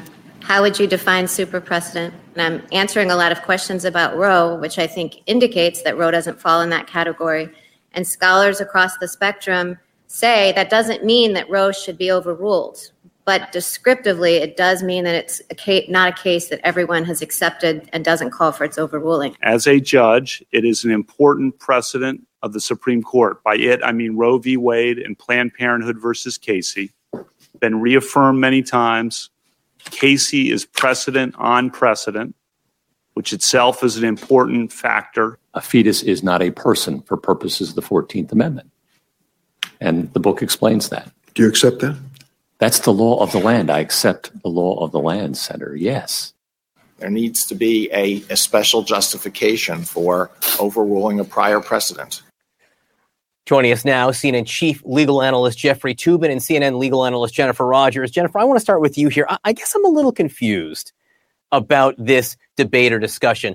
Is Senator Gillibrand, do you think, truly surprised that these Supreme Court justices want to overturn perhaps Roe versus Wade? Well, John, it's hard to imagine she's surprised since she's been sitting watching these confirmation hearings for years where they all prevaricate about what they think about precedent and what they'll do with it. I mean, that's really the issue here. What are you going to do with this precedent other than consider it seriously as the justices to be claim? So I don't think she's really asking for anything like an investigation into perjury or anything like that, which wouldn't go anywhere anyway. I think she's really just complaining about the fact that these justices did try to mislead people in the sense that, you know, the opinion says that Roe was egregiously wrong from the start. And that suggests that these justices knew what they thought about Roe, which isn't surprising given how well known and high profile it is. And that at the time that they said they would seriously consider it as precedent and not overturn it easily, that wasn't true. So Jeffrey? I think she feels misled about that. And she's right to that extent. Well, and it's also important to remember the political context here is that Roe v. Wade and abortion rights is popular. And the swing votes in the Senate, for especially Susan Collins, are at least publicly pro-choice. So they needed her vote. I mean, that's really what went on here, is that Brett Kavanaugh in particular needed Susan Collins' vote. So he had to appeal to her. And if you listen to all those quotes, it was Kavanaugh who was the most emphatically defending the Roe v. Wade precedent in order to get Susan Collins' vote, which he did. Now, I think most of us who were following the Kavanaugh nomination knew that it was all a lie, that Kavanaugh was being put on the court to overturn Roe v. Wade because that's what President Trump said he was doing. But somehow Susan Collins was convinced by this charade and voted to confirm him. And now we see, apparently, what the result is. I mean, Jennifer, I don't know exactly what was said behind closed doors between now Justice Kavanaugh and Senator Susan Collins, but his testimony right there, he did not say, I will never vote to overturn Roe versus Wade. He just said that precedent is important, and precedent upon precedent is even more important. Right, which means absolutely nothing. I mean, the precedent of the Supreme Court is the precedent of the Supreme Court until the Supreme Court decides it's not. And then there's a new precedent. So, they said nothing that you can point to that's actually technically a lie or perjury or anything like that. What they really did is say a whole lot of nothing, which is what you have to do to get through these hearings. Berman, I don't know if you know this, but all of the nominees are lawyers, and lawyers know how to use words in careful ways so that they're not exactly lying. And all the words that were quoted there, no one said that, I will vote to reaffirm Roe v. Wade, but they certainly left that implication. But that's all they did. So there wasn't an explicit lie. It was lawyer talk. I just think it may be a situation where there may be senators, or in this case, one senator, who allowed themselves to believe something. And is that on the people testifying? Because, since it wasn't Ruth Bader Ginsburg, I mean, there haven't been, out and out yes or no answers for confirmations in a long time. And you're never going to get that, because they all say, even when pressed on what will you do in this particular area, they all say, well, I have to keep an open mind. I can't prejudge anything. It will depend on the facts of the case before me. So you're just never going to get that kind of certainty. I don't know what they expect from this process, but you're never going to get that yes or no answer with a candidate from either side. It really goes back to 1987 and Robert Bork, because Robert Bork, when he was nominated, really did engage with the senators about the substance of law and talked about his opposition to abortion rights in much more explicit terms than any subsequent nominee. And they have all taken the lesson to not answer questions after that in any sort of direct way. And so senators now hear what they want to hear, and they answer the political call that they feel they have to. Susan Collins answered the political call of Mitch McConnell, the Republican leader who really needed her vote on Kavanaugh, and he got it, and now we see the result. Jeffrey Toobin, Jennifer Rogers, thanks so much to both of you. All right. Thanks for nothing, Lubin Toobin. Every time I see him, I just think that he's going to jerk off somewhere in a corner. Like, we really need to listen to him. Regardless, they did say some very important things. And you have to wonder if the leak was done by them in order to start a conversation, right? That's how it is. Did the leak start from them to start conversations? And the conversations about what? To get them up in arms? I was on the airplane and there was a lady next to me. And I didn't have my eye mask on at the time. And she was listening to CNN and she was agreeing. They were talking about Roe versus Wade. She was like, yep. And so anyway, the stewardess comes, gives water or whatever. And I'm like, right? It's like, can you believe it? They went from Ukraine, let's save the women and children, to we should have the right to kill babies. And they're screaming like demons, I said. We need to kill babies. We should be able to kill them up to 28 days. It's our body, our choice. But when it came to vaccines, it's like you don't have a choice. And she changed the channel. Because when you give someone perspective that they scream like demons, that they need to kill babies, right? That they have that right, like a doctor won't suggest or offer you a medical abortion because you will die, and say you will die if you have this and you can't have children after this, or you were raped and you really think that you need to abort the baby and it's psychologically imperative that you have it because you're going to lose your mind. Doctor will offer you that abortion. What it's banning is people spreading their legs and not using contraceptives and going to have a lot of abortions because they can. And they just enjoy free and unprotected sex because they want to, which is something everyone should be thinking about now with this whole vaccine thing. Now, you guys have to understand the enemy that you are fighting. For some reason, people still think that this nation is sovereign. It is on paper, right? Actions speak louder than words. So on paper, we are a free nation. On paper, we dictate our economy. On paper, we dictate all the policies in our nation. On paper, we dictate what's FDA approved. MK Ultra was definitely FDA approved, right? We, on paper, have all this. But we, the people, our enemy is massive. In, I would say, reach, not people. A lot of those people have been mind wiped over years, but we do have the media. We have the lawyers. We have the politicians. We have the people that have blackmail on them. We have the self-preservationists. We have all of that. And that is exactly what we are up against.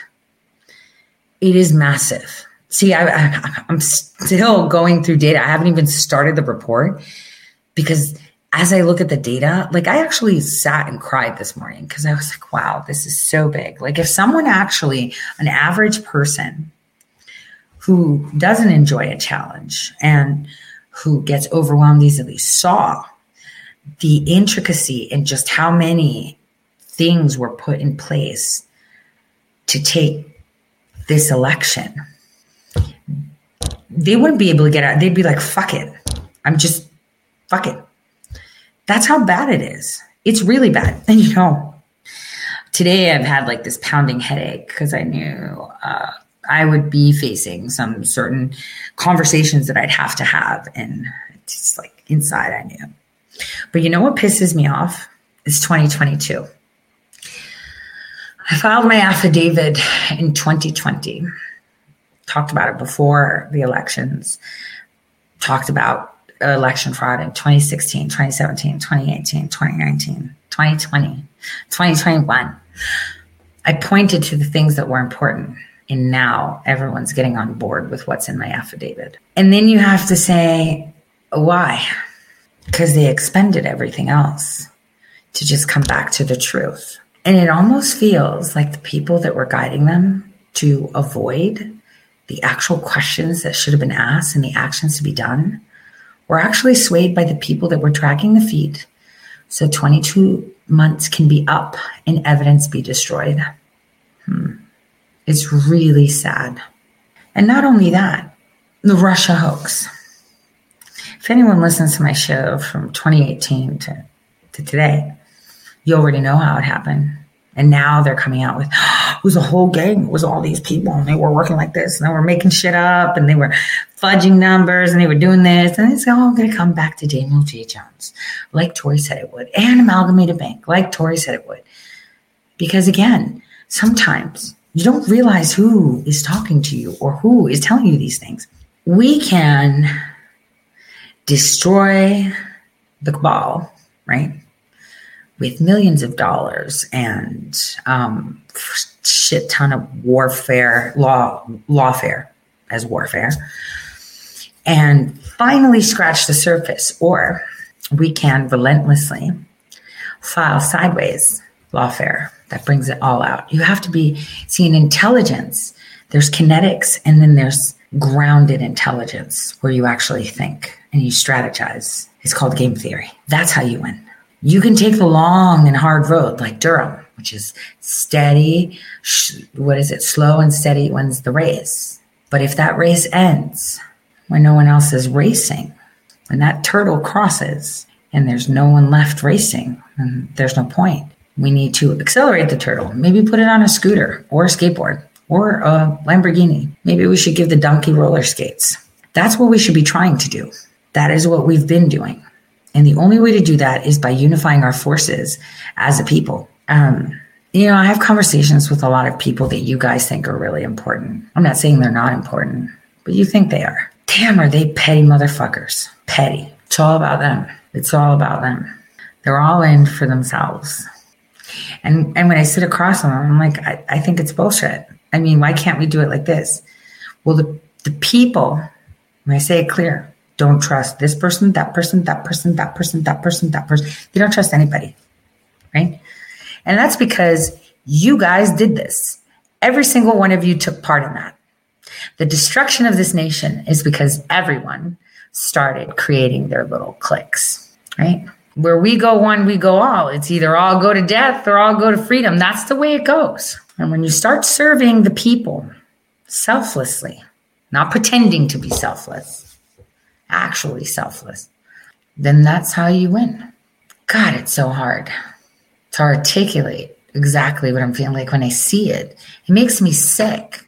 You know, sometimes I'm just like, yeah, you just do that and then you just die and I'll be fine. I say it again. I will be fine. I already know my fate. And even though it's kind of like a soldier walking down the street, he's on leave from, I don't know, Afghanistan, right? He's walking down the street. And then you've got this, you know, punk ass bitch spitting on him. Yeah, with your fucking uniform. That soldier left his kids, his wife, you know, his home, his car to go have sand in his ass crack so that you can spit on him. And yet he'll still honor that uniform and still fight for every punk ass bitch out there. That's dedication.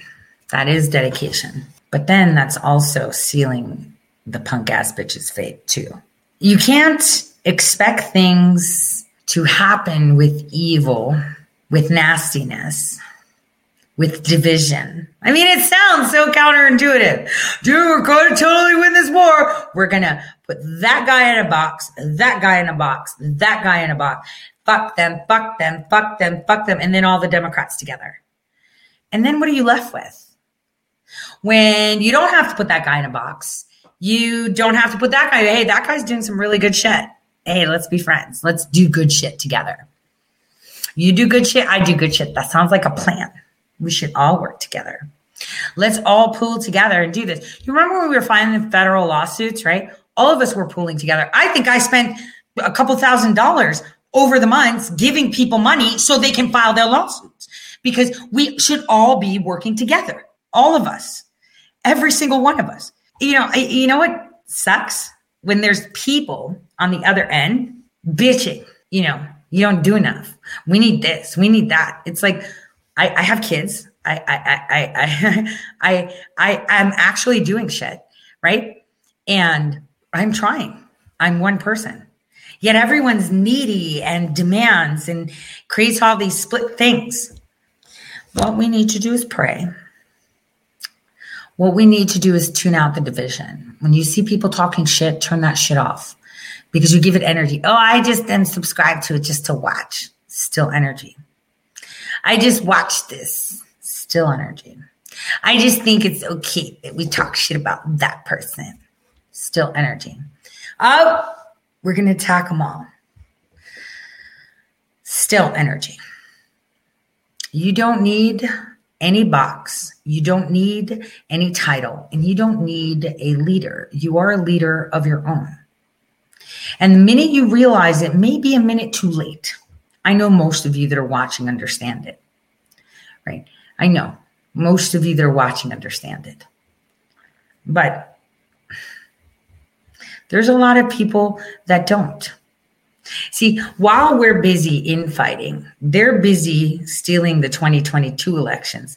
They're busy building a case against our president. They're busy building a case against us, and they're already deploying the beast system. You think that the COVID thing was, it's just COVID. It's a QR code. People from other countries can't come to our nation unless they're documented through a digital system. Our universities here are now requiring digital codes. Everything is being done with a digital code. And then at some point that can be stolen, Patriot Act, some kind of law. What did I tell you was the identifier that they will use? Is it your fingerprint?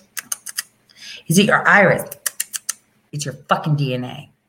And they have been taking it for years through Obamacare. They hold your DNA on file every time you go to the doctor. They share it with, how do they call it? We only share things with third parties that are allowed under federal law. If you actually read Obamacare, that is everybody and their fucking mother. Then you see 2,000 Mules that say exactly what I said, which was they manufacture the evidence just in case you audit that there's paper evidence. And not only that, 2,000 Mules showed you that they use data from your phones. So every time you use your telephone and you have an app for that, McDonald's, burgers, Starbucks, you name it, they know where you are and they sell that data. Oh, it's kind of like when I told you Starbucks had put graphene to track people to see where they come from to get their coffee so they can open up their next coffee shop. Unbeknownst to you, another experiment of ingesting something that's completely harmless, but nevertheless tracking you. And why? Because, well, we have the Fourth Amendment. Really? Have you seen that enforced? See, the Fourth Amendment is great when it comes to law enforcement. But when it comes to private companies, like, I don't know how Twitter can ban you, not based on your phone number and your email, but your actual device ID. Device ID, meaning the unique identifier of this device. I get banned from Twitter. I need a new fucking device to get on there to evade detection. A new device, because it's like the DNA of the device. You guys don't seem to get it. I think a lot of people think that, we have to do it together. We can't do it individually. I'm literally putting myself out there showing you, look, I'm getting shot at, still doing it. Look, shot at, still doing it. Look, shot at. People are shooting, still doing it. Hoping that you will do the same. I see so many of you that ran for office and won on your committees that are going to be running. We need to run the shit out of everybody in 2023. And I do not want to hear GOP. Now, a lot of people will be like, well, you ran with the GOP. Yeah, because it wasn't supposed to happen until 2024. It wasn't supposed to happen until 2024. And I kind of thought that getting into the GOP and then saying I'm no longer part of the GOP because they suck, right, would have been better too. But I already knew that I was going independent because that's the way it is.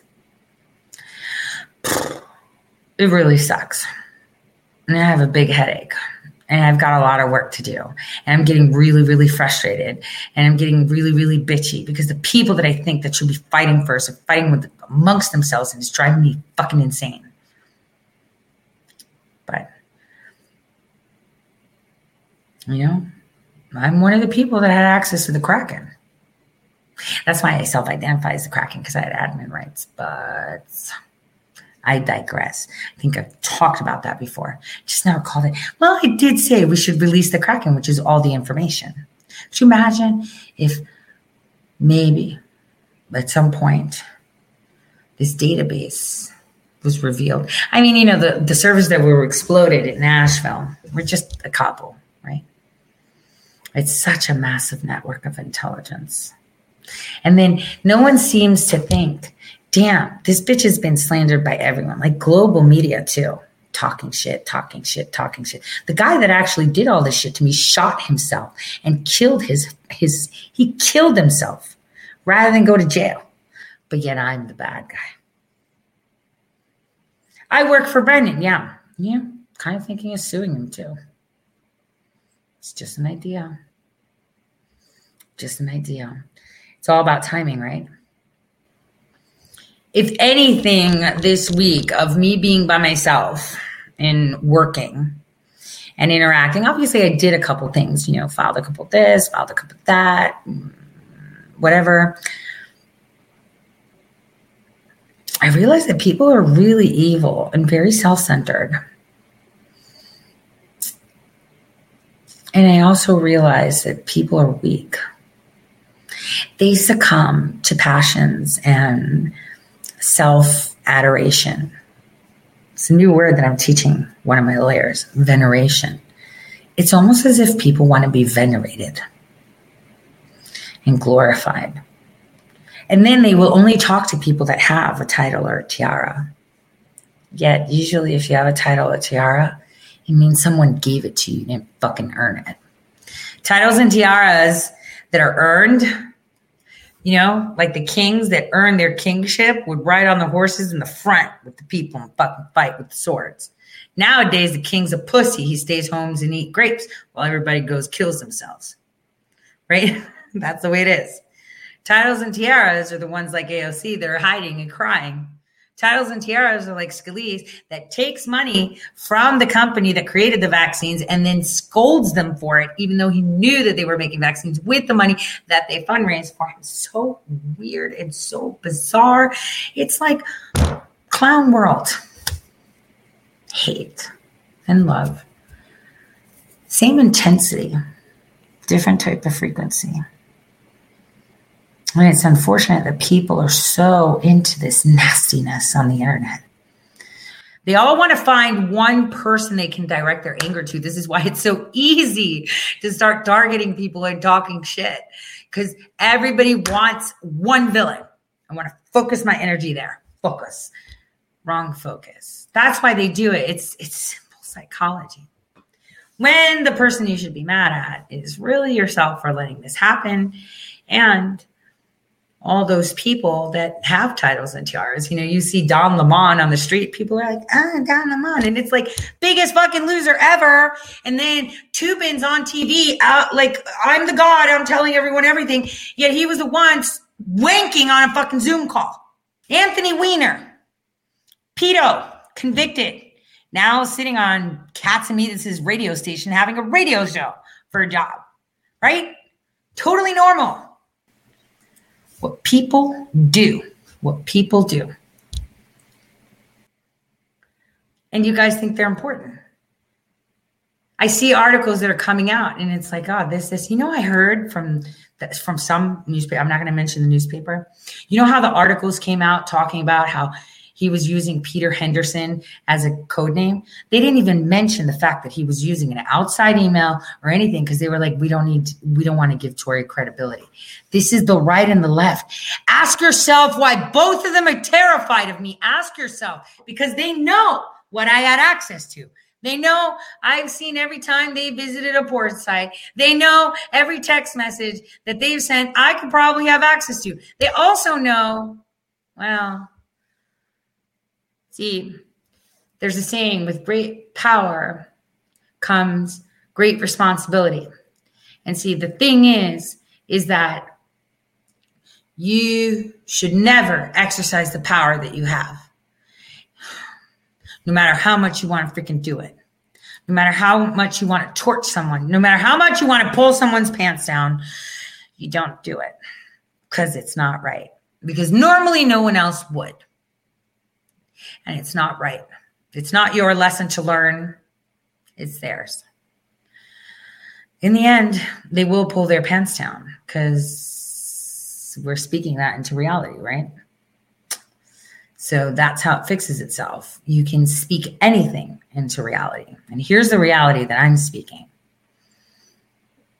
When I'm done with this, so much truth will be dragged out that people will not know what to do.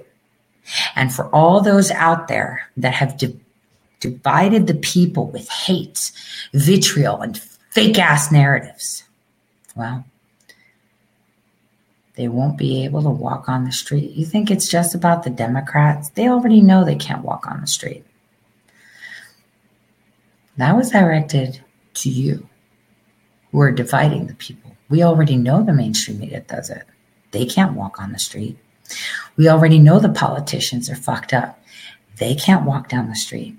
That message was not to the blue-haired bitch, not to the screaming, I want to kill my baby. It was to you. The ones that divided the people. The people will remember everything you have done and everything you have said. Recompense is a bitch, and the clock's really ticking now. So people should be very careful as to what they do. Because in the end, well, it all comes down to that. God always cuts you down. That's the way it is. Here are the lyrics. Good night. We need the lyrics. Definitely. Can't have this song without lyrics. Here we go.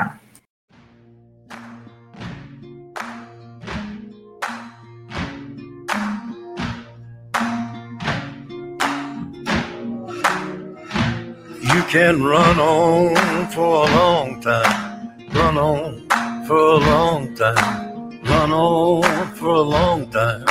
Sooner or later, gotta cut you down. Sooner or later, gotta cut you down. Go tell that long-tongued liar, go and tell that midnight rider, tell the rambler, the gambler, the backbiter, tell him that God's gonna cut him down. Tell him that God's gonna cut him down. Well, my goodness gracious, let me tell you the news. My head's been wet with the midnight dew.